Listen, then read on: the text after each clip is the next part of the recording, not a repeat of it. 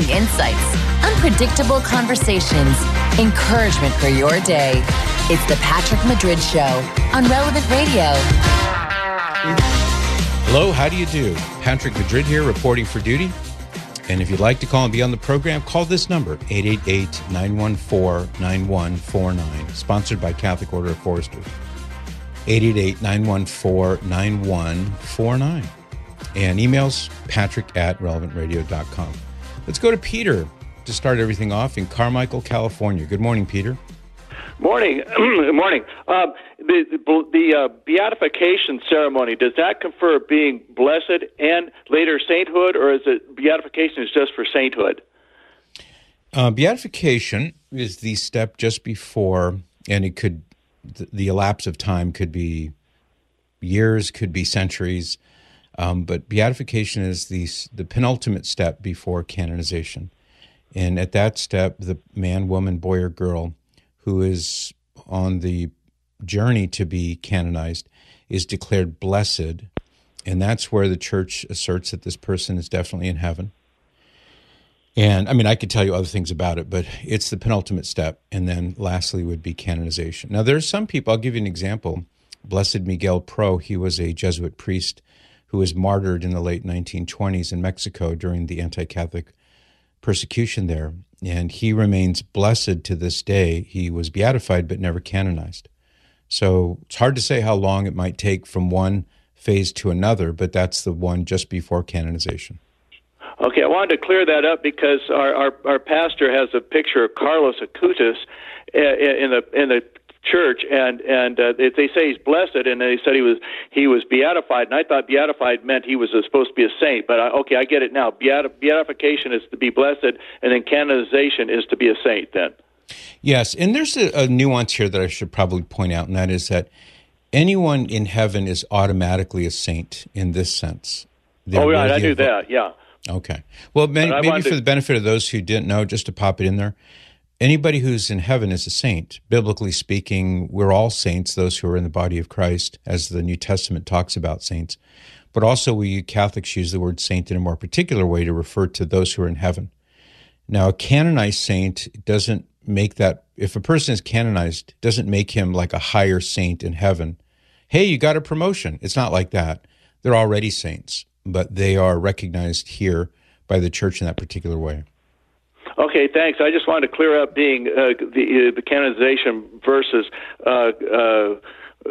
being beatified. So, okay, right. What those ceremonies conferred. So I got it. I appreciate it. Appreciate your time. You're welcome, Peter. Nice chatting with you. 888-914-9149 is the number to call. We're going to talk a little bit today about the IVF decision in Alabama. We'll revisit that briefly. You may remember that the Alabama Supreme Court ruled that embryos are indeed human children.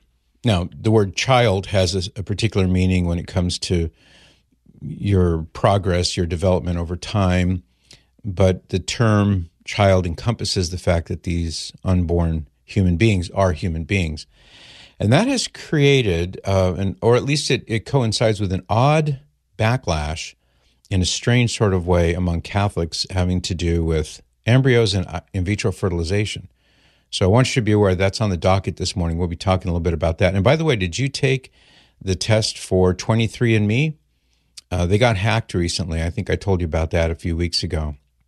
And real quickly, if you're interested, they are tanking. They've gone from a $6 billion valuation to about zero now. There's an article in the Wall Street Journal about that, just to keep you up to date here. 5 years ago, they say 23andMe, that's the DNA testing startup where you spit into a thingamabob, you send your spit to them, they do the DNA analysis, and they come back and they tell you who you really are, you know, what your ethnic background really is, as opposed to maybe the story that you've been told since the time you were little. And they went public in 2021. Their valuation topped $6 billion, and they're now crashing. So 23andMe's valuation has crashed 98% from its peak, and NASDAQ is threatening to delist its sub-minus $1 stock. As you can imagine, they've had rounds and rounds of layoffs. There's no profit. They're burning cash. They're saying that the thing could be just gone entirely maybe by 2025. That's just next year.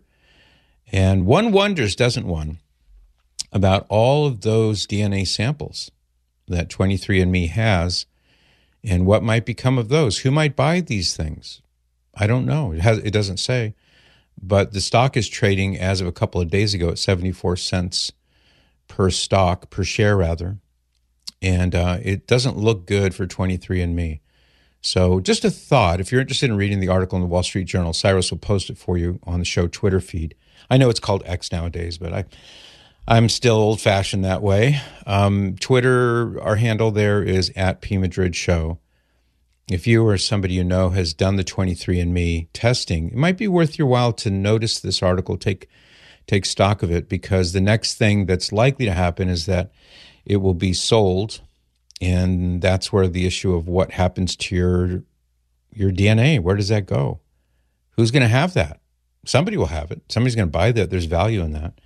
And that's one reason why that's really the reason why I have thought this is not a great idea, because I don't want my DNA floating around out there for the highest bidder. Do you, Cyrus? I mean, do you really want that when you get right down to it? Nope, I never did it, and that's exactly the reason why. Mm-hmm. I wonder if an insurance company will buy that up, because that's some pretty valuable. Sorry, we can't cover you because it shows here in your ancestry that you are susceptible to this cancer, and right. It's just not worth it to us to insure you. Yeah, there may be whole groups of people that would become second-class citizens in that sense, based upon their genetic background, or they may. I know a guy, Cyrus, who did this. I don't remember now if it was 23andMe, but he did this DNA testing, and no joke, part of his genetic makeup turned out to be like 4% Neanderthal. That's actually a category, and they can trace back to Neanderthals. And I said, well, that explains a lot. But I actually did say that. But he's a good enough friend that he didn't take offense. So that's something to keep in mind. And then when the next big thing comes out, be careful about that. 888-914-9149. Why don't we go to Joy now in Texas? Hello, Joy. They say you're 9 years old. Is that right? Uh-huh. Well, it's nice to meet you. Welcome. Nice to meet you. Thank you. What's your question for me today? It's when Adam and Eve used to live in the Garden of Eden with God, and was that heaven, or was it heaven when they disobeyed God? Was it not heaven anymore? Good question. Well, when you read the Bible, and you can read about this in Genesis chapter 3 mainly, and Genesis chapter 2 a little bit as well, it's the garden that God created for Adam and Eve, and it was perfect in every respect, but it wasn't heaven.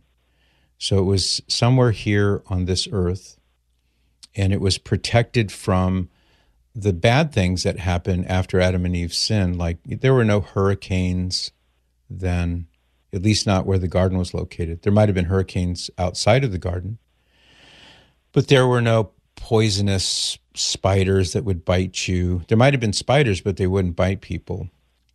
There was no sickness. Everything was really good, but it wasn't heaven. And if Adam and Eve had passed the test, they would have seen God face to face in a way similar to how the saints in heaven see God. But as you know, they failed the test and they were cast out of the garden. But the garden was here on earth, the Bible says.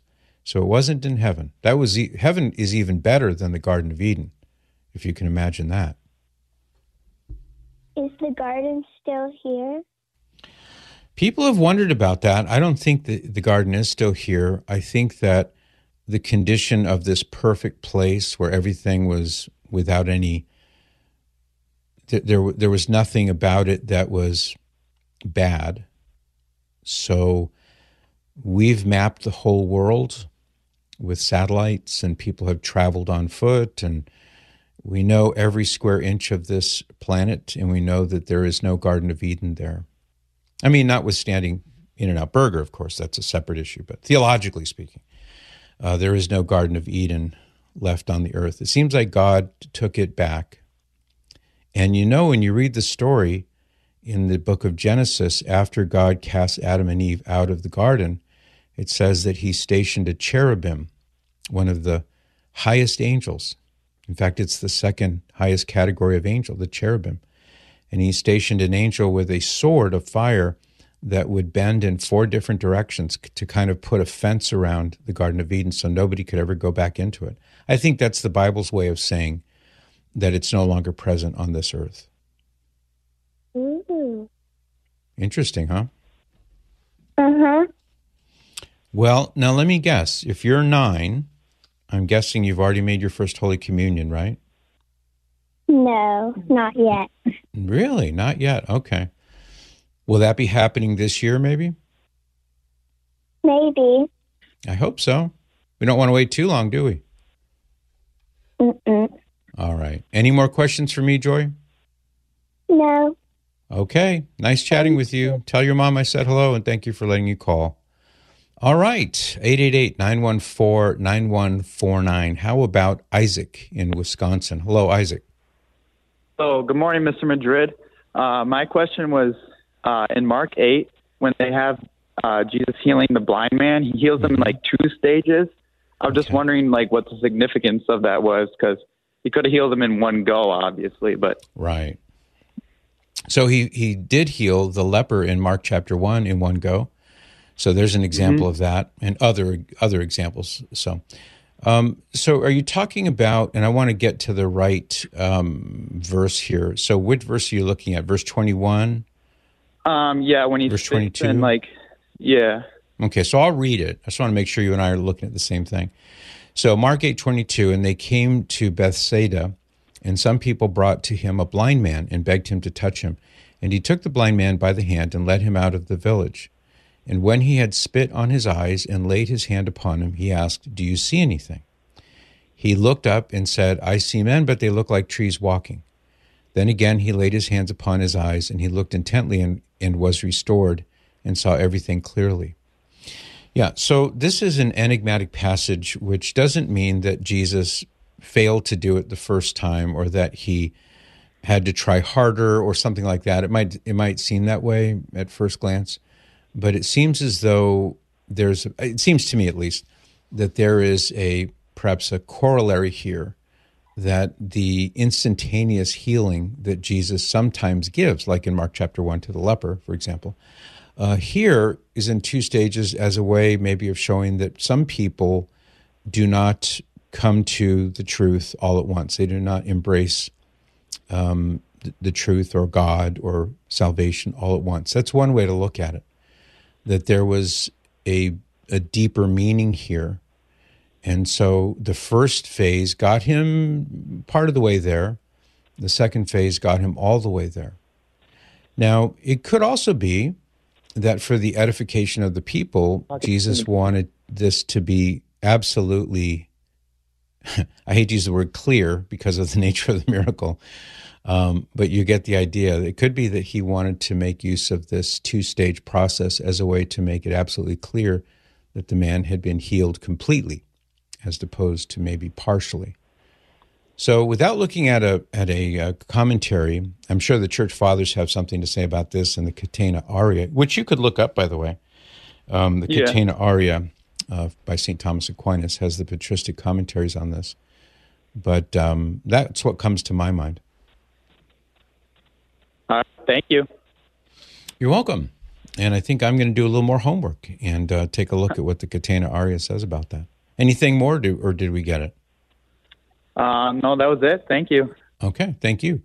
Let's go to Eileen now in Arlington Heights, Illinois. Hello, Eileen, and welcome. Hi, Patrick. I have a quick question. Sure. I was wondering if you could enter into the home of a couple who's Catholic. They got married outside of the church because one of the spouse never received an annulment. And I was told that I would give scandal if I were invited over for dinner and I entered into their home.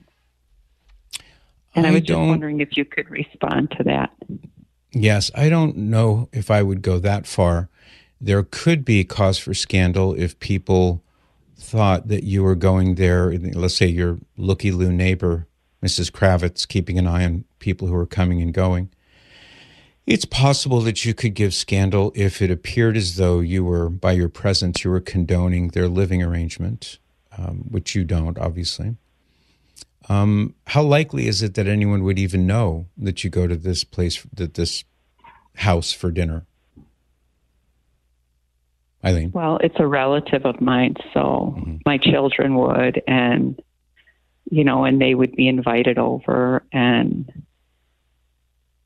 it's just a very uncomfortable situation because it's such a familiar family that's a part of our lives. Well, I would propose the following, Eileen. Keeping in mind that you and I are not Jesus, so he's in a separate category than we are, obviously. But Jesus did go into the homes of people who were manifest sinners, and he did so like in the tax collector's case or the Pharisees' case or the various people who led unseemly lives, and Jesus would go to where they were and have meals with them. And it was scandalous to people who observed, but it didn't deter the Lord from doing it.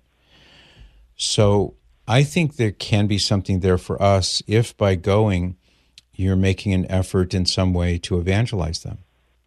And to, maybe go there and bring a housewarming gift of a Bible or a housewarming gift of a crucifix or something. So pardon me, I could see daylight here if you and your children were to go and make it an opportunity to bring this up. And wouldn't it be better if you got your marriage regularized and got back on track and things like that? I mean, you could accomplish that. Now, you might not get another invitation to come over after that. Right. But I could see a scenario like that where there's an honest effort to try to reach out to them, and by going there, you would be doing that. Now, if your children are young enough that it would be scandalous to them, why is Uncle Joe living with this lady? That's not our aunt. I mean, I would avoid scandal at all costs if possible. But if your kids are old enough and you explain it to them ahead of time, I do think there's a context in which that could be done. Okay. And they are legally married. Right, but this is a second marriage for one of them, right? For both of them. One is a widow and the other one is divorced. Okay, so the widow, I mean, if she's a widow, her first marriage is completed anyway. So for her, the prior marriage isn't an issue. For him, it is, because his wife is still living, I presume. Right. Yeah. Okay. All right. Well, thank you, Patrick. I appreciate that. You're welcome, my natural inclination led me to believe that it would be okay, because I would be hopefully bringing the light of Christ there and not falling into sin personally. But anyway, well, thank you so much. I appreciate it. You're welcome. Good chatting. Before we go, I'll mention I have been in this situation myself a few times, and I've had to weigh this very question that Eileen brought up. Should I stay or should I go? And if I go, does that suggest that I'm approving of a situation that I don't approve of? So it's always important to think it through carefully before you take that step, I think. 888-914-9149. Call that number now. We'll get you on the air. 888-914-9149.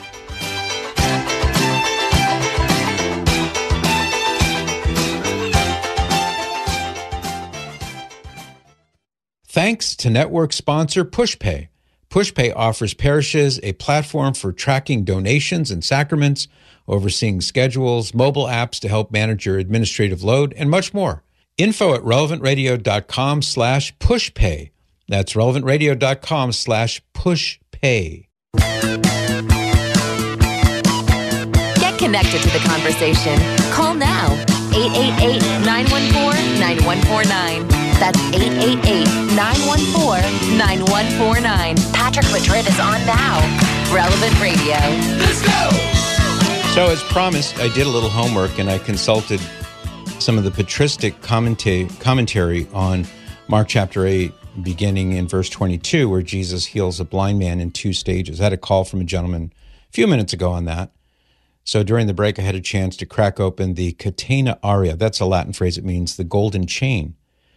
And it was a very important work that was compiled by St. Thomas Aquinas, in which every single verse or set of verses in the four Gospels is paired up with the patristic commentary on those passages. So everything in the four Gospels that the Church Fathers commented on, and they commented on all of them, is compiled into this catena aurea, this golden chain. So in Mark chapter 8, here are some selections from what the Fathers have to say on this passage about the blind man being healed in two stages. St. Bede says, knowing that the touch of the Lord could give sight to a blind man as well as to cleanse a leper, it goes on, he took the blind man by the hand and led him out of the town. There is a note here from Theophylact, for Bethsaida appears to have been infected with much infidelity. Therefore, the Lord reproaches it. Woe to thee, Bethsaida! For if the mighty works which were done in you had been done in Tyre and Sidon, they would have repented long ago in sackcloth and ashes. That's from Matthew 11. He then takes out of the town the blind man who has been brought to him, for the faith of those who brought him was not true faith. So this is interesting. And I alluded to this, I think, in my commentary, just sort of guesstimating what might be a reason for this two-stage approach. And this patristic commentary alludes to that the faith of the people was not really strong, which is one reason apparently why Jesus led him away from them, led him out of town, where presumably it was just the two of them or maybe a few onlookers. The next commentary refers to, he spat indeed and put his hand upon the blind man because he wished to show that wonderful are the effects of the divine word added to action. For the hand is the symbol of working, and the spittle is a symbol of the word proceeding out of the mouth. Again, he asked him whether he could see anything, which he had not done in the case of any whom he had healed, thus showing that by the weak faith of those who had brought him and of the blind man himself, his eyes could not altogether be open. I feel happy because my hunch, what I thought might be the answer, is tracking pretty nicely with what the Fathers had to say. And he looked up and said, I see men as trees walking, because he was still under the influence of unfaithfulness. So he saw obscurely.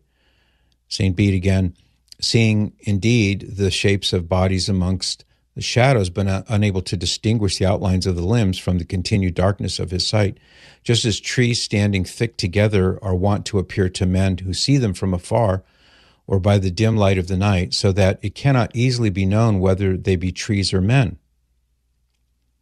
And so on and so on and so on. There's quite a bit there, but it all more or less tracks along the same path there, the same trajectory. So there it is. And by the way, if you're interested, you can buy all 4 volumes of the Catena Aurea in volume form. I have that. Or you can get the app on your phone that I have no connection to whatsoever. I don't benefit in any way, but an app I've had on my phone for quite a long time is called Pieta, Pieta, like the Pieta statue that Michelangelo carved when he was something like 23, 24 years old. It sits in St. Peter's, and it holds it shows the Blessed Virgin Mary holding the lifeless body of her crucified son Jesus. Very powerful. I'm sure you've seen it. But this little app, Pieta, has got a ton of stuff, including the Catena Aurea. So if you want something on the go, that's one thing to look at. 888-914-9149. Let's go now to Armando in Corona, California. Good morning, Armando. Good morning. I have several questions, but I know I'll keep it short. Okay. I work with a lot of guys, and they're mostly Christian, and they have such a hatred towards us. I don't get it. And I ask them why. First thing they say, "Have you ever been molested?" What? I don't get it. By Who said that to you? They say that some Christian fellows that I work for. Right. I mean, that we work together. I'm an electrician. We work out in the field, and we're together, and just the hatred that they have towards. And then sometimes it's very difficult for me to defend our Catholic. I love the Catholic Church so much, and I want to be able to defend our faith and about the Virgin Mary. How the same old story that we worship. We don't. We use. She's an intercessor. Well, Jesus Christ is the only intercessor. That's what they say. Oh, and that there was another. Let's pause there. Let's pause. Calm down a little bit, Armando. You seem a little anxious, and I don't want you to feel anxious. Let's pause there for a second. Do you by chance have your Bible? If you do, open to 1 Timothy chapter 2, okay? This is where that passage, for there is one mediator between God and man, the man Christ Jesus, comes in, which is what they're referring to. That's 1 Timothy 2:5. I'll give you a second to catch up. I don't know, do you have a Bible, Armando? I do, Patrick, but I'm driving home right now. I don't have you on speaker or nothing, but I should be home in about 5 minutes. Well, it's okay. It won't take that long. Yeah. It won't take that long. Okay. So that's fine. Keep your hands on the wheel. Keep your eyes on the road. I'll just quote it to you. So that passage that they're referring to, that there's only one intercessor, they're either quoting it or they're thinking about it. 1 Timothy chapter 2, verse 5, for there is one God and there is one mediator between God and man, the man Christ Jesus, who gave himself as a ransom for all, the testimony to which has been borne at the proper time. Now, go to verse 1. So this, of course, is 5 verses later, and you're going to see something very interesting here. So it begins by saying, first of all, then, I urge that supplications, prayers, intercessions, and thanksgivings be made for all men, for kings and all who are in high positions, that we may lead a quiet and tranquil life in all dignity and devotion. This is good and pleasing to God our Savior, who desires all men to be saved and come to a knowledge of the truth. The next verse, for there is one God and there is one mediator between God and man, the man Christ Jesus. So embedded within the very argument that they're trying to make is the solution or the response to their argument. Yes, Jesus, of course, is our unique mediator. As God and man, he alone was able to accomplish on the cross something that we could never accomplish. If it were possible for us to mediate between sin and all holy God, then human beings would have done it, and there would have been no point in Jesus being incarnated. There would have been no point to the crucifixion if human beings could have done this, and we can't do it. So Jesus, our unique Savior and mediator, he did this for us. Now notice what this means. This means that now we can do what? We can supplicate for other people. We can pray for them. We can intercede for them, etc. And we're told in verse 3 that this is good and pleasing to God our Savior. So the way that you connect the dots for this person is to point out, number one, that we are members of the body of Christ. Now, he may say, you're not a member, but that's beside the point. Just say, do you believe in the biblical doctrine of the body of Christ? He'll say yes. And you can point out, for example, in Romans chapter 12, 1 Corinthians chapter 12, and the latter more than the former, that it emphasizes in many places that there is only one body of Christ. There's not one member of the body of Christ in this life, on this planet, and then another member of the body, or another body of Christ, rather, up in heaven that the people up there belong to. No, there's just one body of Christ. And if you are a member of that body, it doesn't matter whether you are in this life or in the life to come. So the church is the body of Christ. There's only one body of Christ. The third point to bring up is that death does not separate us from the body. For example, in Romans chapter 8, St. Paul gives a long list. He asks the question, what will separate us from the love of Christ? He says, I am convinced that neither death nor life, and he gives many other things, heights, sword, famine, nakedness, peril, etc. None of these things, he says, can separate us from the love of Christ. So if death can't separate us from the love of God in Jesus Christ, then it can't separate us from the other members of the body of Christ. We're still united with them. So that's where this passage comes in especially handy, is that it's a standing command given in 1 Timothy 2 that we should supplicate and pray and intercede and give thanksgivings for all people, because as it says, this is good and pleasing to God our Savior. And we see St. Paul repeatedly throughout the New Testament not only talking about how he prays for all of us, and he's referring specifically to the people of his day, but he also asks them to pray for him. So he says, for example, in Romans 15, beginning in verse 30, I urge you, brothers, by our Lord Jesus Christ and by the love of the Spirit, to join me in the struggle by your prayers to God on my behalf. Or 2 Corinthians 1:10, in Jesus we have put our hope, that he will also rescue us again as you help us with prayer. Now, these are just a few of the dozens of similar passages. Here's the reason this is important, is because when St. Paul wrote this epistle to the Romans, let's say, or to the Corinthians, he was going to them and asking them to pray to God to answer his petition. And you can imagine if you were to draw a triangle, the first line would go at the base from St. Paul to that person he was writing to. Then there'd be a line going upward from that person to God, and then another line coming from God back down to St. Paul. So it's intercessory prayer. We ask for others to pray for us. Now, because the church is the body of Christ, and as the Bible so clearly teaches, that death does not separate us from Christ or from the members of his body, what that means is that if you were to call and ask let's say you ask me to pray for you, you're coming to me, asking me to go to God with a petition on your behalf. And when you ask the Blessed Virgin Mary to pray for you, or one of the saints in heaven, it's the same thing in kind. Now, the difference is they're in heaven, they see God face to face. So you can't see the Blessed Virgin Mary the way you could see me, or you can't call her on the phone the way you could call me, but it's still the same thing. It's still the same biblical pattern as laid down in 1 Timothy 2, and it says this is good and pleasing to God our Savior. Now, that's just one little tidbit of what you could say in response to the kind of heat that you're getting from this person. Do you see how that works? Do you see how just a little bit of biblical knowledge can help you? Oh, it's beautiful. The way you say it is just so beautiful. I wish to God that I would be able to defend our faith like that. If there's anything that you could... There is a way. Anything I could buy, a book that you could send me, I would... There is a way, Armando. And I'd make you the best taco you've ever had in your life. Well, the deal just got a whole lot more interesting. So let me first of all give you the freebie version. The freebie version won't cost you a penny, is listen to this program. Listen to Relevant Radio in general. Just keep listening. Keep listening. And all of this eventually it's like a big data dump. One day after another, after another. If you listen long enough, it's going to be in your brain. You will assimilate this knowledge. Okay, that's the first thing. And you can practice. And this is great because you've got somebody who wants to practice on you. He thinks he's going to badger you, but you can make use of him as I don't want to say sparring partner, but kind of like a sparring partner in a way.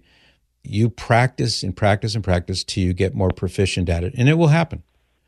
Now, if you want some materials, I would suggest you get, and you can't write this down yet, but when you get home, re-listen to this segment and get the Beginning Apologetics books by Jim Burnham and Father, what's his first name? Father Frank Chacon is a co-author. There are roughly 15 of these workbooks. Each workbook has about maybe 40, 50 pages max. It might be less than that. And each one is on a discrete topic. So there's one on defending Marian teachings, like the one we just talked about. There's another book on, they're really more booklets or workbooks. There's another one on the Eucharist. There's another one on Scripture and tradition. There's another one on the papacy. There's another one on the sacraments, and so on. If you were to get any or all of those, you would be able to hold your own very easily. And that would be my recommendation to take the next step. Get some of those beginning apologetics books and you'll be fine. Sounds good. I appreciate it. And the one about the Ethiopian Bible being the one. He said Ethiopian... it was before he goes, he says the Catholic Bible isn't the real, the right one. He says there was one before that, the Ethiopian Bible. I'm going, what are you talking about? I cannot defend this. Yeah, he's thinking of the Peshitta. That's what he's thinking of. The Peshitta. I have a copy of that. It is. So no, it's not, and it's easy to demonstrate by the pedigree of the Peshitta manuscripts. So we don't have the original documents. We don't have the original, what are called the autographs, let's say, of the Gospels. So what we have are copies of copies of copies, but we have recourse to the church fathers who very early on also had copies. It doesn't seem that they had the actual autographed manuscripts, but their copies are much older than what we have now, and we can demonstrate consistency and continuity and accuracy between what the church fathers quoted from Scripture and what we have now. So it's a way through the manuscript evidence of determining the accuracy and the authenticity of what we have in our Scriptures. But that's a wide category to talk about. But the main thing is that the biblical manuscripts they're observable. The different codices, that's a term that's used to describe a codex, which is a great body of biblical manuscripts. And there are various bodies. You have the Codex Vaticanus, the Codex Sinaiticus, and others. So suffice to say that the Peshitta, as it's sometimes referred to, is not one of the original versions of Scripture. It's a translation that took place much later. And for that, you can look it up in the Catholic Encyclopedia Online, for example. Just type in Catholic Encyclopedia Online and then go to Canon of Scripture. And it will give you details on things like that. I have to take a break, Armando, but I hope those details are helpful to you. And call me back anytime. I'd be happy to pick up any other of these topics. And you can let your Protestant friend that I invite him to listen to this program and even call in. I'd love to talk to him. Maybe we can make some progress that way. I'll be right back.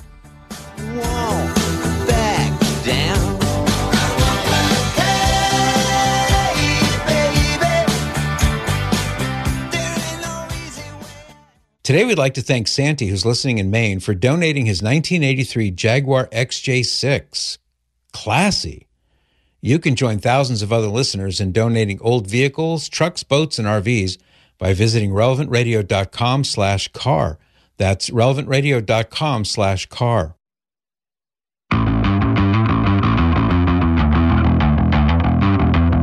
Welcome back to the Patrick Madrid Show on Relevant Radio. Have a question? Give Patrick a call. 888-914-9149.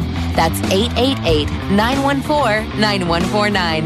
Patrick Madrid on Relevant Radio. I'm not even going to say it, Cyrus.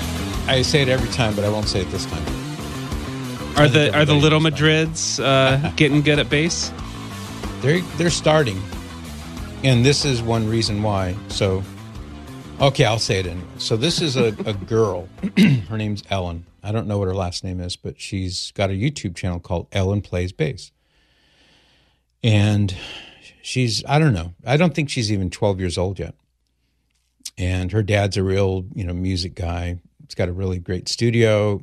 She learned how to play the guitar when she was little, or the bass guitar when she was little. And so that was her playing Hysteria by Muse on the bass. So to your point, Cyrus, a number of my grandchildren, when they've come over to visit, I'll put that channel on for them and they're mesmerized by it. How can that girl play the bass so well? And so at least one of my grandchildren now is taking bass lessons as a result of being so enthralled by that and saying, I want to do that. So now the bass lessons are happening. It's fun. I enjoy watching a whole new crop of kids enjoy the bass guitar. I'm looking at it right now, and there's no way that sound is coming from that little kid, but it is. It is. It's amazing. It really is. Ellen Plays Bass. Moms and dads, if you're looking for a YouTube channel that your kids will not have any problems with, they won't see anything that's weird or gross or problematic, that's just a lot of fun. And obviously the way these channels work is that whatever's at the top is the most recent. So if you scroll way down to the bottom, you'll be getting videos of her playing bass from like a couple of years ago. She's this little pixie. The bass guitar is bigger than she is. And she's wailing. It's really something. So there it is. It's called Ellen Plays Bass. Let's see. Let's go to Rick now in Lookout Mountain, Georgia. Good morning, Rick, and welcome. Good morning, Patrick. My wife and I have been conducting a adult enrichment session at our parish. Okay. And the presentation is based on a presentation that you gave on why be Catholic. And if you recall, there's 5 different reasons you gave, including the authority, the history, the Eucharist, were all included. Yesterday at our session, the discussion was on the Eucharist after your presentation, okay. Specifically the real presence. someone in the group pointed out that some Catholics do not believe in the real presence. So I read, first of all, from Corinthians, where Paul warns about taking the body of Christ in an unworthy manner. Mm-hmm. My question to you is, in taking the Eucharist at Mass, and if we take it and we don't believe that it truly is the body of Christ, the question is that a sin? And if it is that a mortal sin, which also raises the possibility that it might not be ever confessed? It is, yes, it is a sin. And St. Paul gives two important warnings in the same passage. This is in 1 Corinthians chapter 11. If you need to go back to where it is, it's in 1 Corinthians. And he says, he says in verse 28, "Let a man examine himself, and so eat of the bread and drink of the cup. For anyone who eats and drinks without discerning the body eats and drinks judgment upon himself." So that word discerning could be translated in a few different ways. Recognizing, discerning, etc. Judging is another way to look at it. Like he judges that this really is Jesus.